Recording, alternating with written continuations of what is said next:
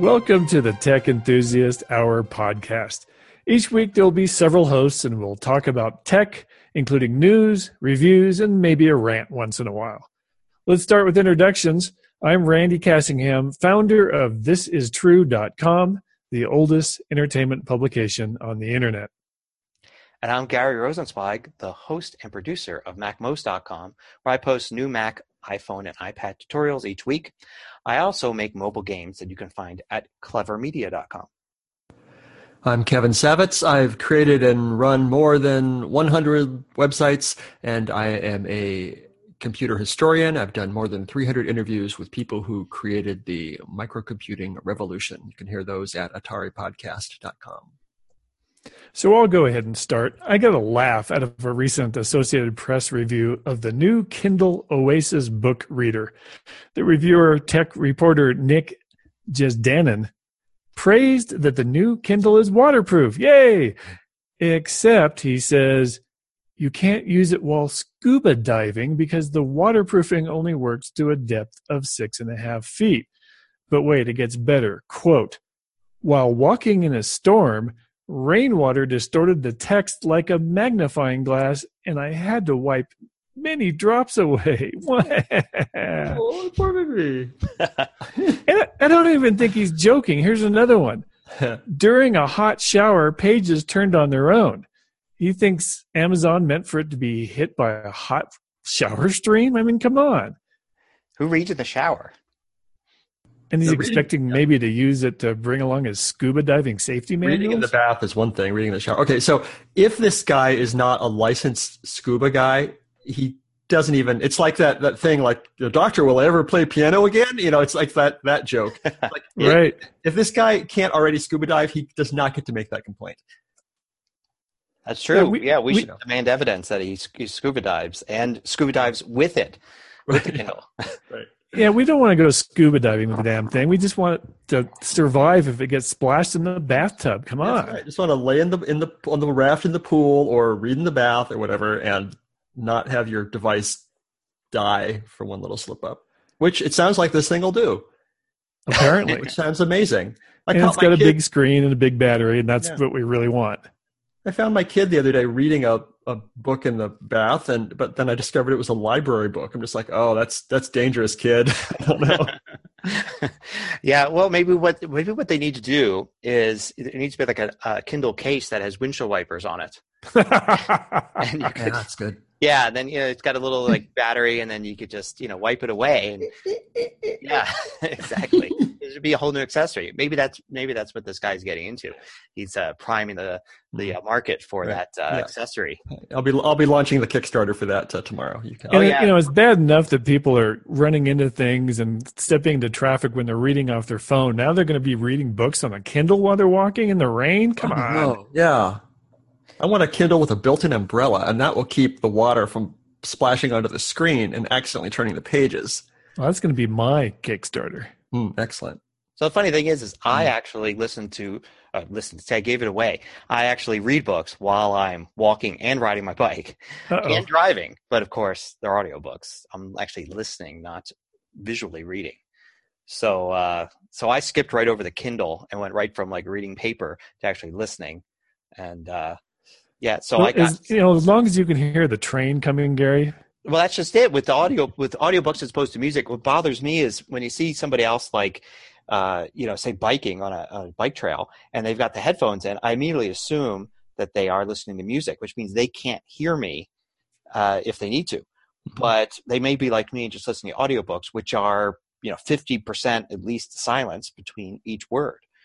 So I can perfectly hear cars and people coming up behind me and train whistles, all that kind of thing.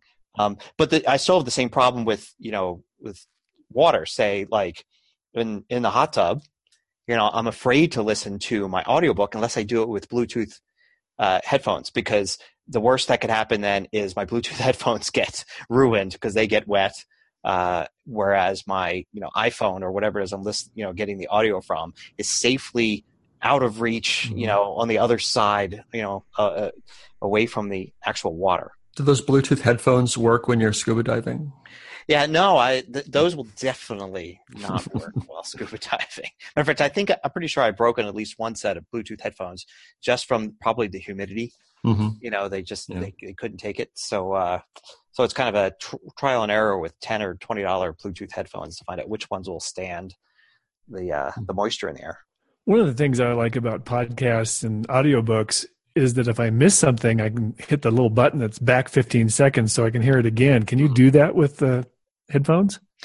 Not with the ones I have now.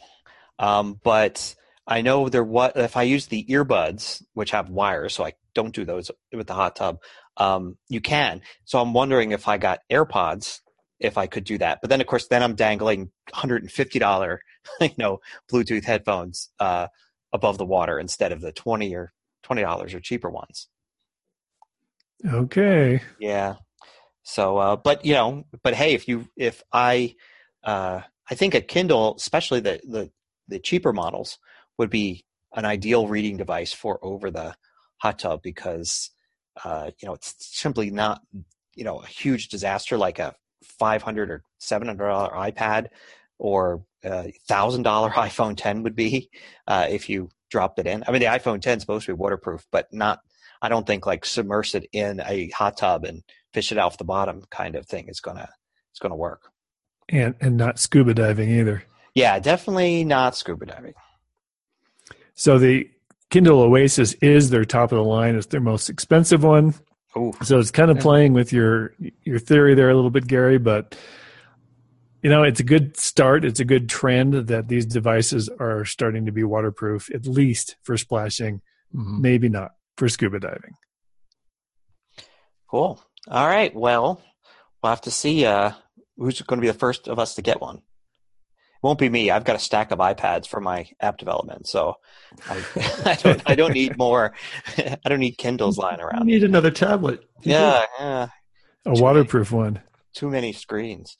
Yeah.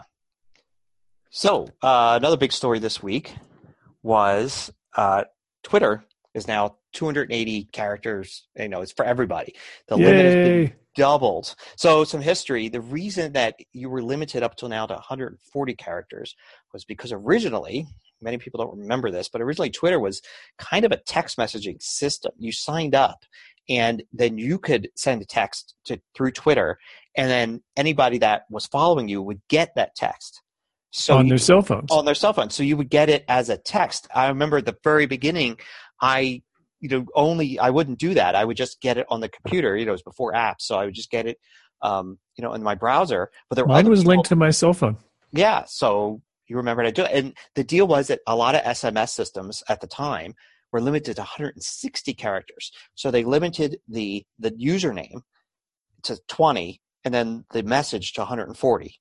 And that's how they came up with 160. And then over the years, as they moved away from SMS, and SMS can do longer messages now anyway, and they've moved to apps, they have kept the 140 characters, but they've loosened it. Now things like links don't count towards it. The reply names don't count towards it. Things like that. And I think even links don't count all the characters in a link. Oh yeah, no, it's shortened. And then of course you can attach images to it. And then people started doing multiple tweets, one after the other, to get around it. But now they decided to not get rid of the limit. I'll make it unlimited, but just to double in size. Just a slightly larger and still arbitrary limit. Exactly, completely arbitrary. And one of the things I really liked about Twitter is it forced people to be a little bit more succinct and not go on and on. Mm-hmm. And so the 140 characters was nice, but I'm a pretty succinct writer myself, and I really hate people having to say you, the letter U to mean the word you. It looks dumb. Yeah. So if we can go a little bit longer and have a little bit more flexibility, but still kind of enforce some brevity, I think it's a good sign, a good bit of progress. Yeah, so I answer tech questions every once in a while because I tell people they can contact me at various places, and Twitter's one of them. And what drove me crazy is somebody would ask me a question that needed a pretty detailed answer, and there's no way to do it in 140 characters sometimes. So now 280 makes it a little bit easier. So it'll be less often that I have to respond with a please contact me through the site or the forum or email. I send a lot of those, because I can't respond in 140 characters. Now, more times I'll be able to actually give them a real answer over Twitter and not have to resort to that. I feel like it's a problem. It's a solution to a problem that no one was really complaining about.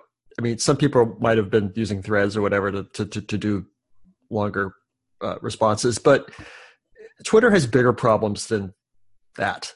That's true. They have the whole thing with the verified check marks that's going on, and people, just terrible people using the site for maybe that's fine, maybe it's free speech, or maybe these people should be thrown off the platform. I mean, Twitter has bigger issues, I think, than the number of characters, and maybe I'm wondering if they're putting the resources in the wrong place right now.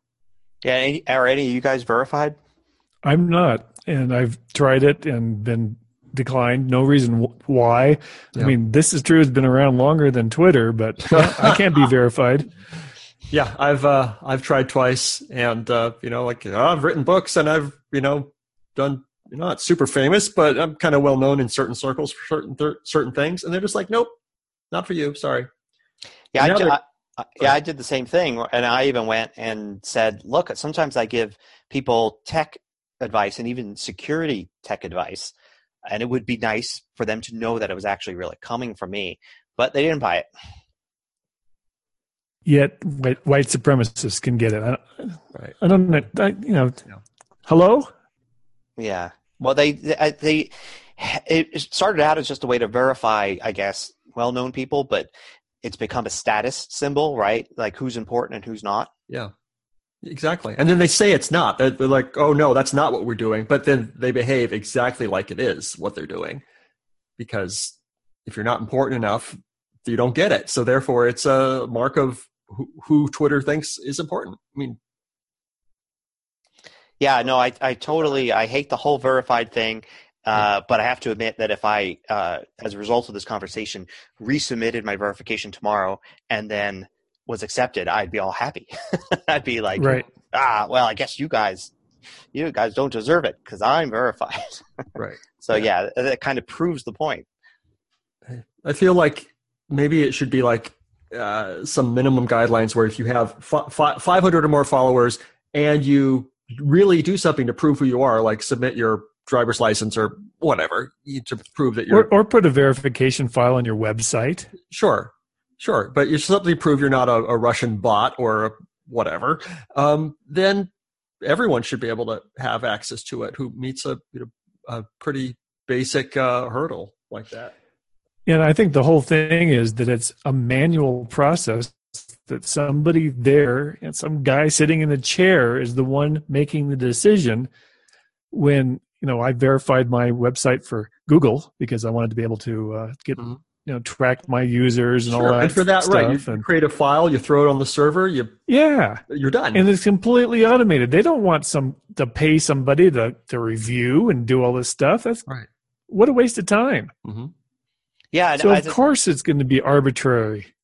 Yeah, as a developer, I mean, I can see all sorts of ways that they could, make it an even standard. I mean, like as you said, if you have 500 followers, but they could not only be 500 followers, they could actually look at like some sort of quality score of those followers. Right. They're not bots. They're not bots. They're actual real people. They've been around for a while. They actually, say things. And if you have a certain number of those, you could even do stuff like, I mean, I hate to, the account's been open a certain amount of time, right. And you've done a certain number of tweets. Even a verification, like a pseudo credit type verification, where you use a card of some sort that ties you into the banking system. That it's the kind of thing where if you were faking it and you were trying to get in there, you wouldn't want to put this information, give this information to Twitter. There are all sorts of things where you verify with a credit card or a bank number or something. There's probably a better way to do it that doesn't tie to a financial institution even. But no, it's a popularity contest and it's garbage. Yep, they gotta fix that problem. If they're fixing problems, that's one that they need to put really high up on the list, I think. Yeah. And we are on Twitter at the TEH podcast on Twitter. We got to start tweeting there. We do. We do? Oh, good. Are we verified? Well, yet? we do need to. Yes, we don't have any followers at the moment because this is our first episode. I'll follow us, and then we'll have one. Yay! Yeah. Okay. We should have 3 actually. I'm not following that crap account. No way. Yeah. Looks like a bot to me. They couldn't even spell the right. Yeah. So Kevin, tell us about this new standard. New standard. I love standards. There's so many to choose from. That's what makes them so good, right? There's more every day. Yeah. So television. You might have one. You might have heard of it. Up and coming technology. So yeah, the people who decide what TV is going to be about now that it's digital. I mean, there's all these standards that run it, and they're working on a new one called ATSC 3.0, and it is going to be the new television technology coming down the pike in a few years. And let's see. Actually, it's already been adopted in South Korea. Really? Well, yeah. Excellent. Good for them. Cutting edge South Korea. So stealing from this Reuters article, I'm going to read a little bit above it. It says U.S. regulators on Thursday approved the use of this new technology that will improve picture quality on mobile phones, tablets, and television, but also raises significant privacy concerns by giving advertisers dramatically more data about viewing habits. The FCC voted 3-2 to allow broadcasters to voluntarily use this new technology, ATSC 3.0, which would allow for more precise geolocating of television signals, ultra-high definition picture quality, and more interactive programming like new educational content for children and multiple angles of live sporting events. The new standard would also let broadcasters activate a TV set that is turned off to send emergency alerts. Which is kind of interesting.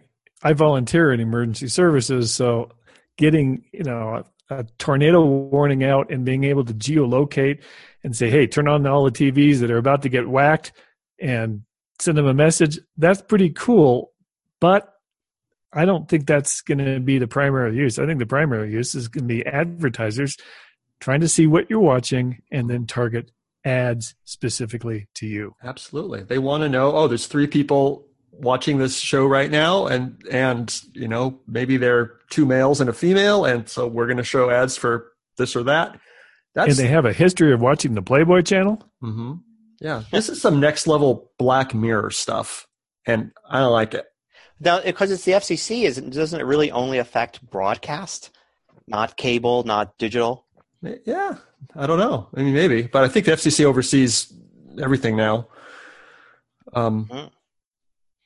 Interesting. Yeah, I mean, the stuff I read, there wasn't a lot of detail, but it probably isn't a lot of detail now. But they say it's a few years off, and I'm curious. It's like, so FCC, I think broadcast, but if they are going to apply this to say cable and satellite TV networks and even digital online networks, it'll be interesting. I don't know how they say it'll bring ultra high definition quality, and then to mobile phones, but we already have that on mobile devices. So I don't know how it's bringing it to them. I mean, Yeah. I mean, if this is broadcast only, then I'm not worried about this. This affects nobody because who watches broadcast television? Not too many. Probably not enough to make it worthwhile for the marketing people to track everything. I wonder but if it works on satellite and cable and this and that, then they can really track everything. Then yikes, I don't like it. I wonder if the number of people using the over-the-air antenna signal is actually increasing now, because it's a thing that cord cutters do, right? So if you're not using cable TV anymore and you're just getting Netflix and Hulu and all that, then you're getting your local stations over an antenna. I know I've people in my neighborhood are, posting to the local next door group, have talked about cord cutting and that they got an antenna. Matter of fact, somebody even talked about an antenna guy that comes around and will put an antenna on your roof or in your attic so you could pick up the over-the-air digital signals. So So it's interesting, you go from like having those antennas and then everybody not having those antennas and everybody wanting them back. Right. And for a minute, everyone had satellite dishes, multiple satellite dishes, all pointing in the same direction pointing to the south on their houses. And now back to, I got to adjust the aerial. Can't get my shows. Yeah. Yeah. Well, and I almost wonder if it seems to me that both satellite networks, they have their internet only offering now. Both Dish and DirecTV have, a service that you can get that no dish. It's just a, streaming. Yeah. And I'm thinking that, we might be 10 years away from them deorbiting their satellites, and it's just, they're purely an internet service. Sure. And also YouTube TV is new. It's another service from YouTube. Same thing. And get I think 45 odd channels or something that you can watch. Yeah. Well, and one of the other topics we're going to talk about tonight is this fragmentation for the cord cutters. And I think we had to kind of merge those two into this. Where do you stop? I mean, do you have to get 15 different services in order to watch the 9 channels you really want to see? Right, because next year we may be looking at a Disney network and an ESPN network. So first, that means a lot of Disney stuff is going to be gone from wherever it is now, like Netflix and such. And then you may also find that ESPN isn't on your streaming service anymore because they have their own thing. So now you're paying $5 or $10 for ESPN and a collection of sports channels. And then if you want to watch the new Star Trek show, you got to get CBS. Yeah, and then there's Hulu, and then there's Netflix, and then there's Amazon, and there's a ton of other HBO. HBO Now or HBO Go. Right. YouTube Red and YouTube TV, and who knows how many other small networks that tiny little upstarts and things. My wife for a minute subscribed to a little network called CISO that, I don't know, for a couple months, and then they went away. They lost funding or whatever, and they and the network and all the shows are now gone. How many other times has that happened? I don't know. Yeah, I think somewhere there's like 200. Somebody estimated 200 different streaming services are either here or coming, or are predicted to be here. I mean, so $10 a pop. You were sick of paying $150 for cable, but now if you want, now you have to have $10, $15 streaming services. Yeah, right. Yeah, and probably about 4 different boxes because the Apple TV doesn't work with the Hulu, and the Amazon, the Roku doesn't work with the whatever. So you're going to need different boxes to talk to these different services. Yeah. And there was one that kind of caught my eye this week called Philo, PHILO.com, that has 37 channels for $16 a month. And part of their differentiator is no sports channels, because they know geeks maybe not all that interested in sports, which is why it caught my eye, because I don't give a rat's about sports. Also, I think the sports channels are some of the most expensive to license. So absolutely, because they've got to pay the NFL and the NBA and all that to carry the games. Yeah. Now, the flip side of this is that I have noticed, looking at some of these, that there's a lot of overlap. Like there are a lot of these, if there's a show you want to watch, you might find it on multiple online networks. Right, just like most channels are on DirecTV and Dish Network. Right. So it may not be that, you need to have 15 of them.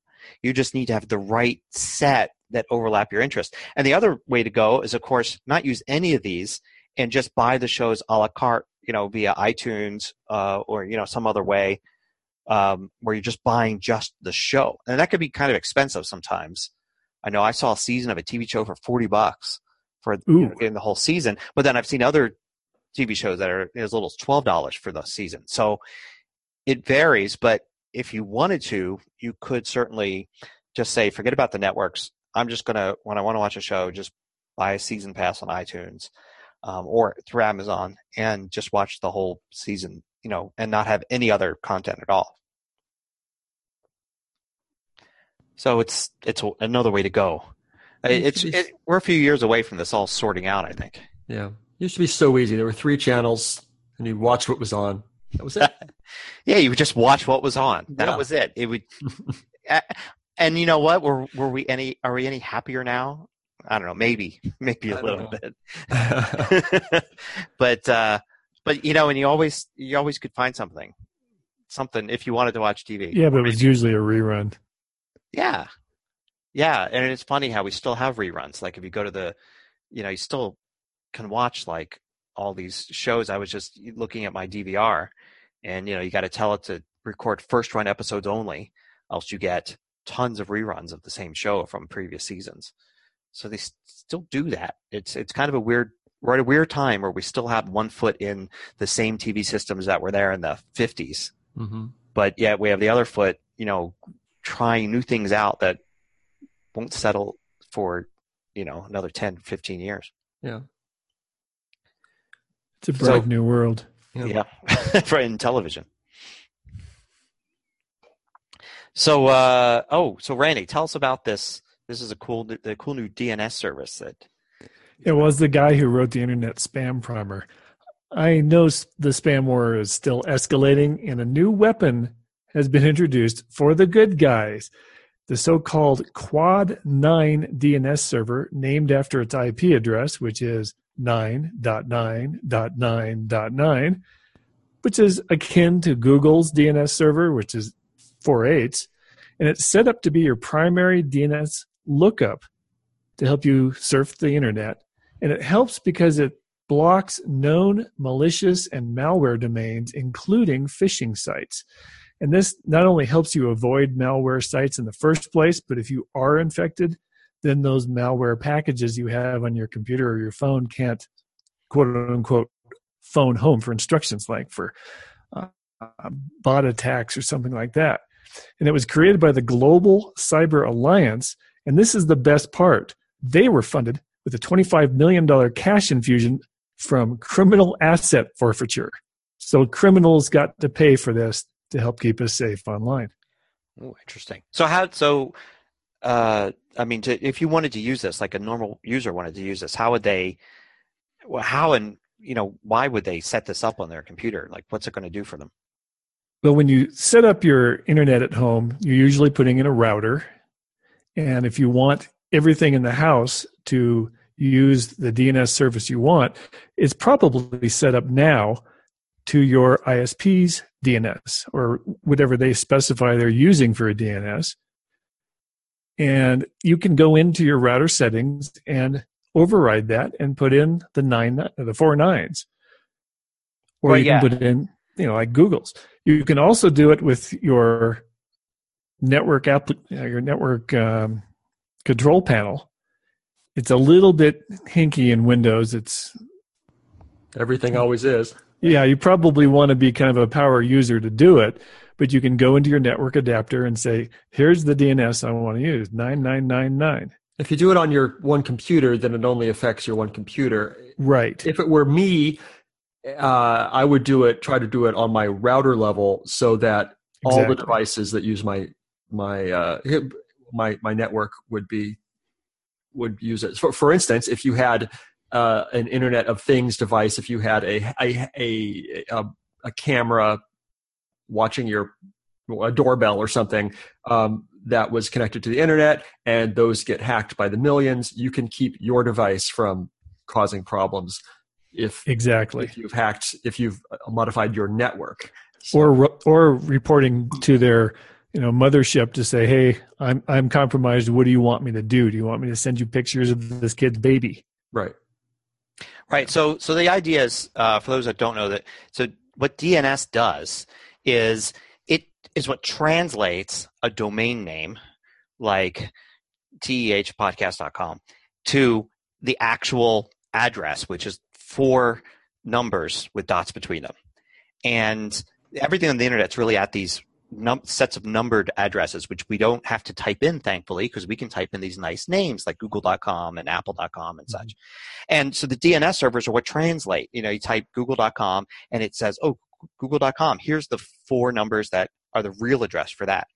And the way it would protect you is typically if somebody creates a piece of malware and they want it to call home to, communicate with their evil doings, then they could use those 4 numbers, and that would be impossible to get around. But they get caught and they have to change servers. Those numbers don't come with them. So they'll make up a domain name that you've never heard of. My evil malware process dot, whatever.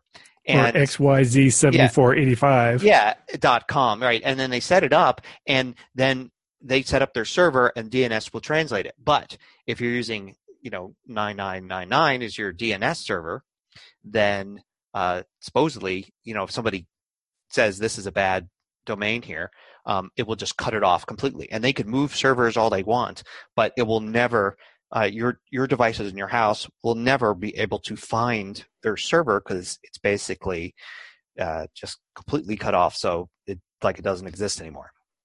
So the weakness of this is it has to be maintained. They have to be checking these sites constantly and adding new domains as the bad guys bring them up. And they're doing that twice a day now. So it's really pretty active. The question is, can they keep getting funding, maybe by criminal asset forfeiture, so they can keep doing this? And that's the unknown right now. Right. And thankfully, it's easy to change your DNS back. I know I've advised people in the past to use that Google one, not for this reason. I don't know if Google does any of this kind of stuff, but Google's DNS, they're maintained well and they're fast. Whereas your ISP one, if you're using your cable provider, Comcast or whatever, or something, yeah. Yeah, if you're using that, then a lot of times they just don't have the incentive really to care. Like if theirs gets out of date by 2 or 3 days, or a section of it is lost for a couple hours, it won't resolve certain domain names.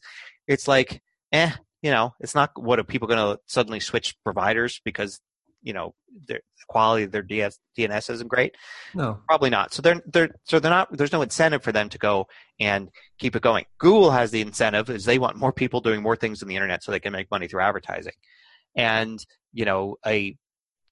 something like this thing here that 9999. I guess their incentive is just to provide a good service and protect people, and so it's probably, even if you're not worried about malware and things, it may actually be better than using your ISP's DNS. It would be interesting to compare the offerings of this new DNS service to one of the older alternate DNSs, such as OpenDNS is the one I'm thinking of. I mean, when I think of alternate DNSs, there's Google and there's OpenDNS, as far as I'm concerned. OpenDNS has existed for years, and I think it offers some of the same. So you can block things like you don't want your kids looking at grown-up-y, adult-y porn sites. You can block them network wide, and that sort of thing. And I think it also does some stuff with blocking malware, but maybe I don't think that's its focus, like with this Quad9 thing.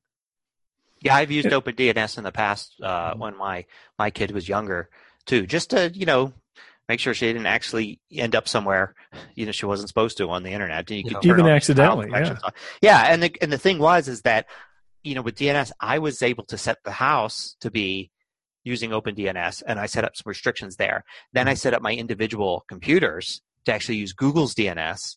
So I didn't have those restrictions, so I wouldn't hit any barriers, and I could test OpenDNS versus mine and see what went through and what didn't.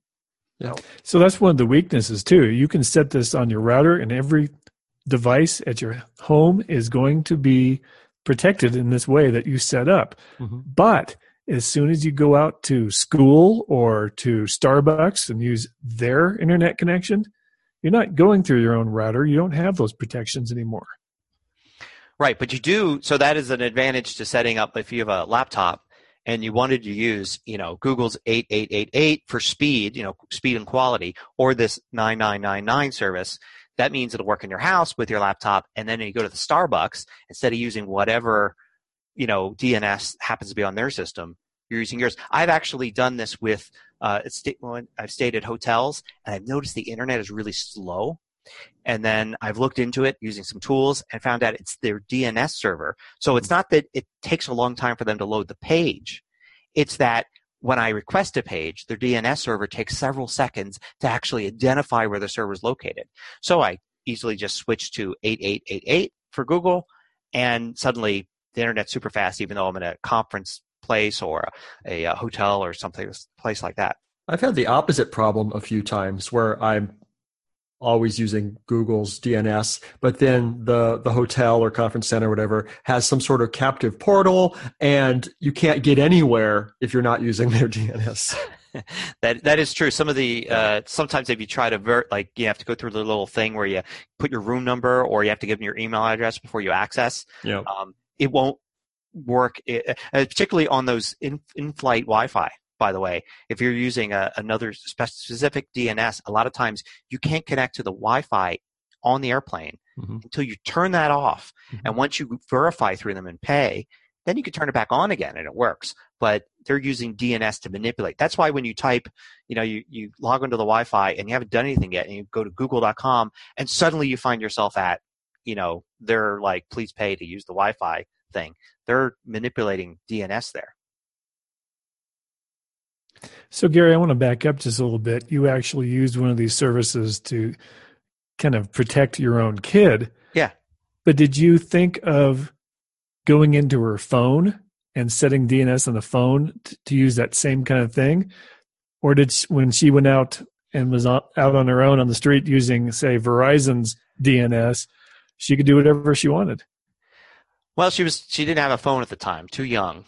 Okay. So it was just it was that first device, right? An old laptop to be able to access and do homework and stuff. And so it was easy that way.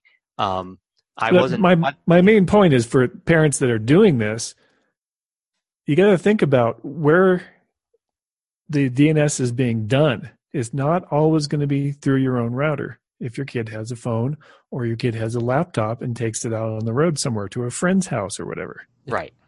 Exactly. I think the only valid reason for completely locking down your kids' internet is to allow them to learn some hacking skills so they could break through. And then absolutely. Proud parent of like, yes, finally. I was going to say, boy, my son's watching porn. That means he's cracked it. He's cracked it. Yeah. Yeah. If you learned enough about the system in order to figure out a way around it, then excellent. That's a skill too, So it is. Yeah. Definitely. So I'm not advocating that, you should censor what your kid watches, but you got to think about the implications and how this all works, and that's why it's good to know what DNS is and how it can be manipulated. And you should totally censor what your kid watches. Okay. Yeah, especially when they're young enough that they're only accessing the internet in your house, then it works out really well that you have complete control. And by the time they're out and they know how to get around that stuff anyway, it's like, well, I guess you could go to great lengths, but you're not going to be able to completely control everything. I mean, so speaking of protecting kids, are you done? Yeah. I'm going to move on. Before Kevin got here and we were chatting, you were talking about this headline that went by that smartwatches are illegal in Germany now. And you had some really interesting points. I said, hey, save it for the podcast. So here's a good time. Right. What's about this headline? Well, there was a clickbaity type headline. We could talk about that later. I have a whole rant on that. But it was basically trying to say you won't believe what Gary has to say about that. Yeah. Tune in next week. The thing was it said like smartwatches banned in Germany. Right. It turns out what it is for kids. For kids. It's a particular type of smartwatch. And they're banned. Well, I couldn't really figure out whether they're really banned or there's some government entity that is basically putting some rule in place that nobody's going to follow. But the idea is one of the functions of these smartwatches was to act as a baby monitor. And I never thought of this, but baby monitors are actually like surveillance devices, right? And audio surveillance is actually illegal in Germany in many countries and in most states in the United States, it's actually illegal to do audio surveillance. Matter of fact, one of the reasons you find nanny cams, which are like little teddy bears with a camera in the eye or something that could watch, what the nanny's doing, babysitting while you're away. One of the reasons a lot of those are video only is because it's not illegal, apparently, in a lot of places to have video surveillance, only audio. So you'll find some of these nanny cams have only video and no audio, so they can be legal in more places. But anyway, Germany said, hey, you can't use these smartwatches because they can be listening devices. You can listen in on, say, when your kids are at school or, the babysitter or whatever. And that's illegal in Germany and in many U.S. states. And it just, I never really thought of baby monitors as being these things that actually break these pretty significant surveillance laws. Because you can't, in states, I think including mine, you can't listen in or record somebody's conversation without their consent. So that's what a baby monitor does. You can buy one of those for a few bucks at any Walmart. Yet, if you don't use them, use them for something to listen to another adult, then you're actually breaking these federal laws. So I used to work on an ambulance, and the ambulances had scanners on them so we could hear other agencies like the cops and the fire department in their traffic so that we could hear things that are going on. And one of the things these things are programmable. You can plug in any frequency you want. And I'm kind of a communications geek. So I knew the frequencies of the baby monitors. And sometimes when we were sitting on standby late at night, nothing to do, can't watch TV, we didn't have cell phones back then, I would sometimes go into the scanner and punch in the baby monitor frequencies and find one and listen to somebody's house. That's how they're literally broadcasting everything that goes on in that house. Mm-hmm. And there were some pretty interesting conversations to listen to.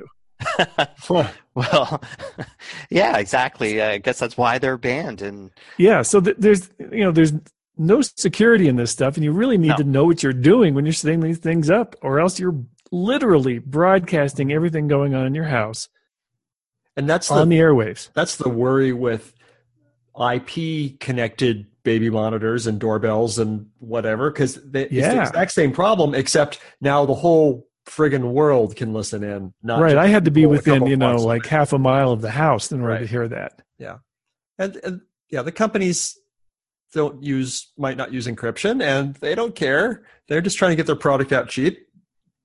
And they're using, these default passwords that part of the chipset. So anybody that's got that password from that chipset is pretty easy to find them and listen in.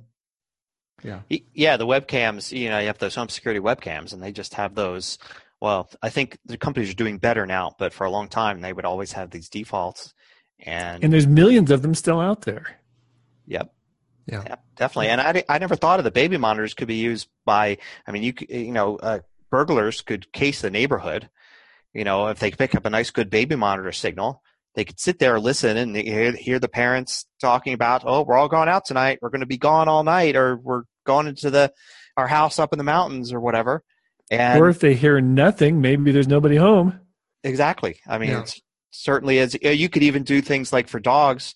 You throw something at the house, make a noise, and you could use that baby monitor, and you don't hear anything. Because that's why they ring doorbells, right?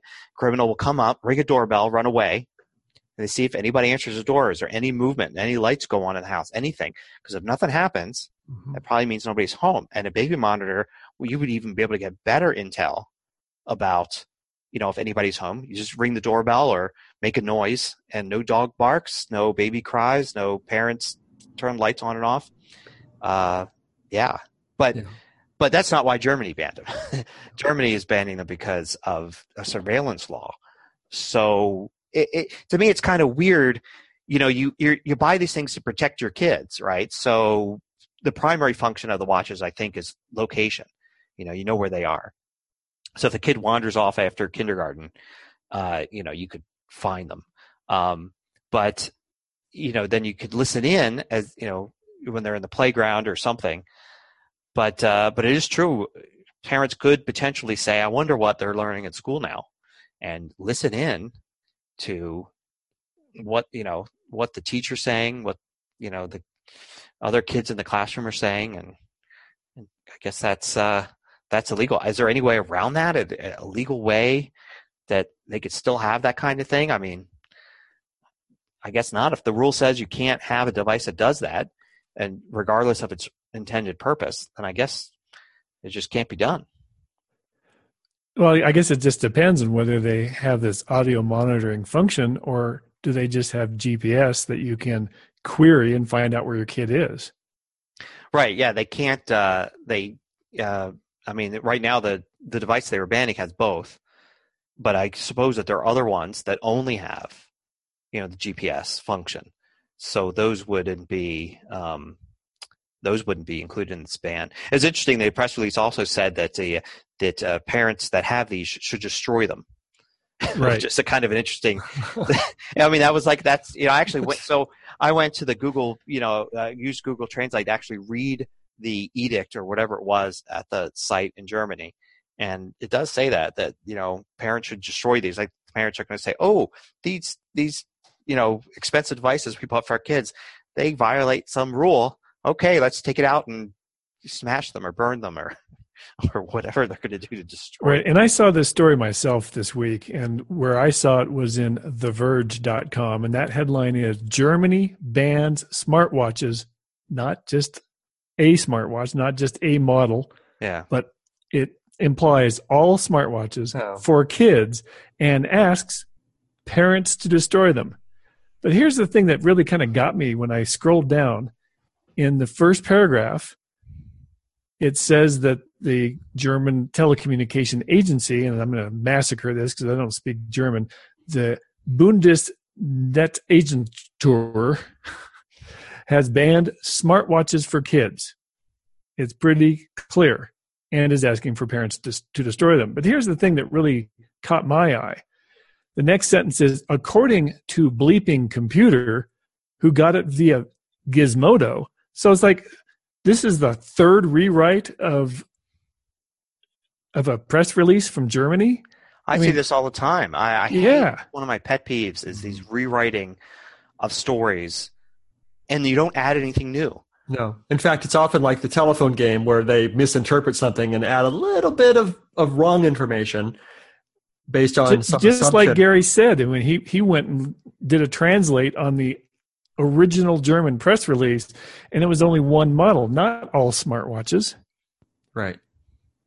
Yeah, and I hate when I see people posting to Facebook a news story, and like I never post news stories to Facebook, but if I really wanted to, I would make sure I went all the way back to the original source. Matter of fact, I've done it before. I've seen something that's news that I thought was interesting, and I wanted to post it for friends and family. And I've tried to go back to the original source, and I could never find the original article. So I didn't bother to post it because I hate this whole, I mean, you're not really a journalist. You're not really reporting if all you're doing is reading a news story and then writing your own version of that news story. Hear, hear. Yeah. Well, there you go. Yeah. And that's what I do for a living, really. Well, but no, you're adding something to it. Yes, I am. The humor to it. And you're also adding, the social commentary. And you're bringing it all together, right? Yeah. You don't have to go sit and read 100 or 500 news stories to find 8 pieces of weird news. You can get them all right there. So, yeah, and I do cite my source too. So, yeah. So, yeah, it bugs me, these sites, and it bugs me the people that repost them, because I know we know some people that will do this, and it's like, why didn't you just click on that link? There was a link, right? Sometimes if it's good, marginally good, they'll actually say like, here's the original story. So why not just click through to that original story and then post that one at least? Exactly. At least there's that. You eventually get someplace where they don't talk about their original source for the story, and you're just left trying to guess. I've done searches sometimes, and I found, when somebody seems to be doing it originally, like there is no source to this, I do a Google search for it, some of the key terms, and I find out that like 3 days ago, a major news source posted this, And I'm like, okay, so you didn't do this reporting today because 3 days ago it was in, whatever publication. So you're copying it from somewhere else. You're just not owning up to it. And I do give the Verge kudos for actually linking to their source, but they linked to Bleeping Computer and said that Bleeping Computer got it from Gizmodo. So why did they actually even use Bleeping Computer as a source at all? Why didn't they just go to Gizmodo or their original source and rewrite it from there? I don't get this telephone game that they're playing. Yeah, that seems ridiculous. Mm-hmm. No excuse for that. Well, I think this will all be done away in the future when we all have our artificial intelligence overlords. They'll totally take care of this sort of thing for us. They'll tell us what's important and what's true, and it will solve all of our problems. And we won't have to worry about it.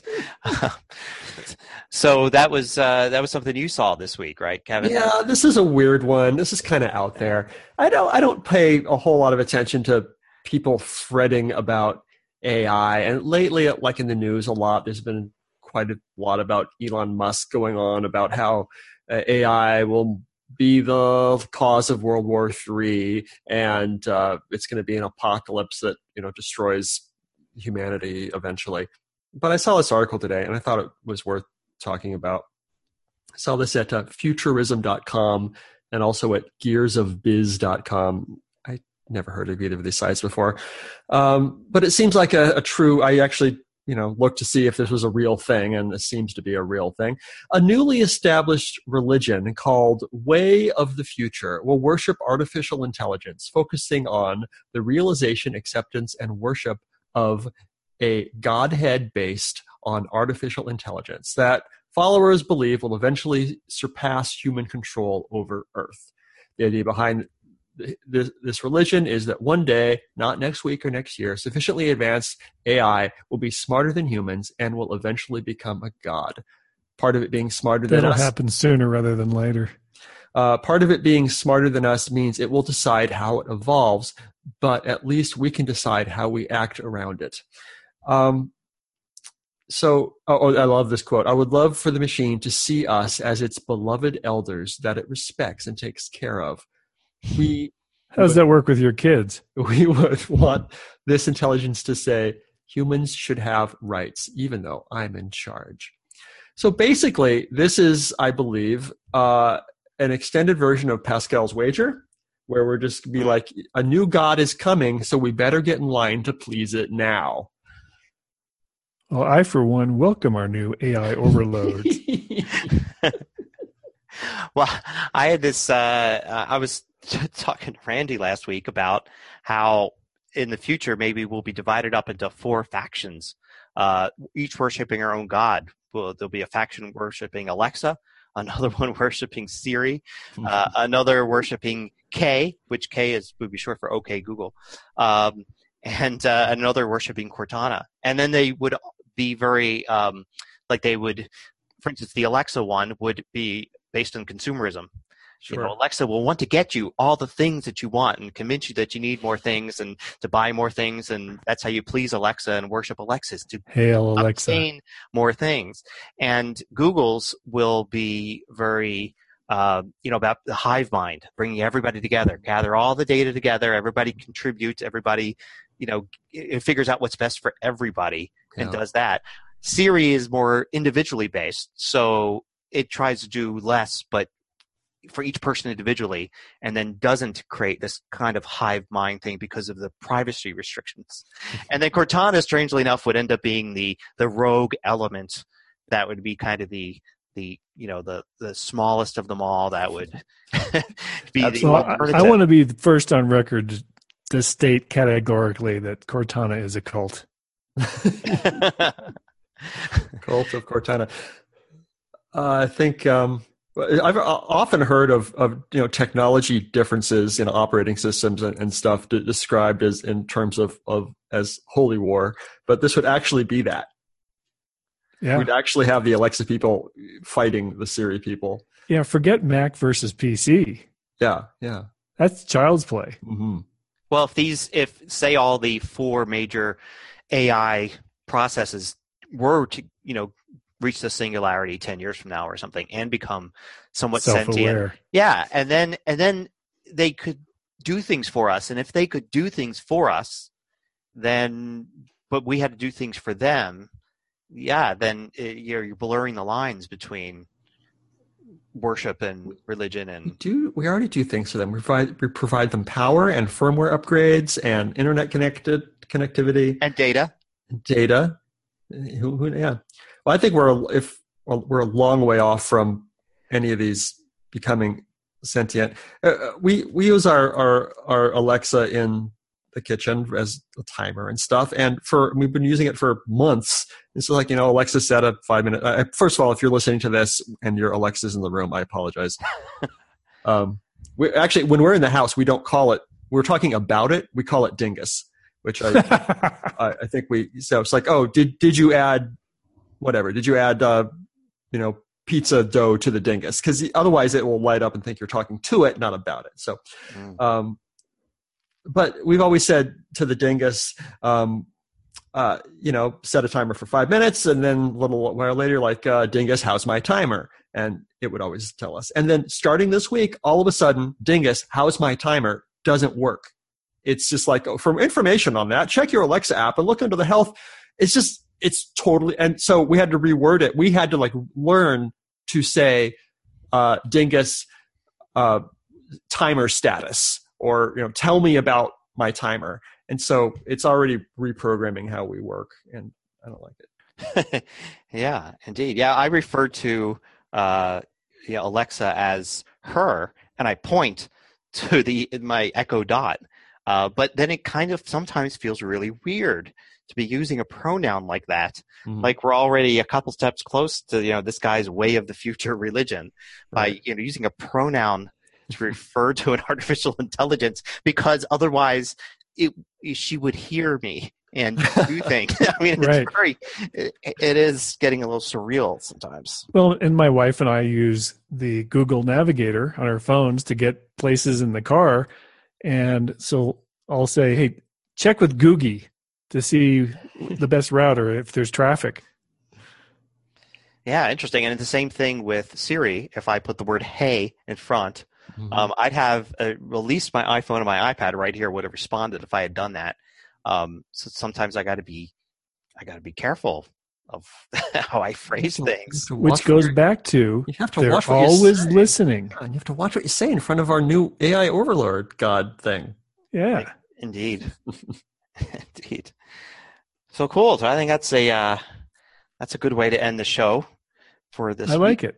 Yeah, it's a good first episode. It's a good first episode, and for everybody listening, I guess we should point out that we are going to have different hosts every week. There'll be some of the same, some different. It's going to vary a little bit here and there.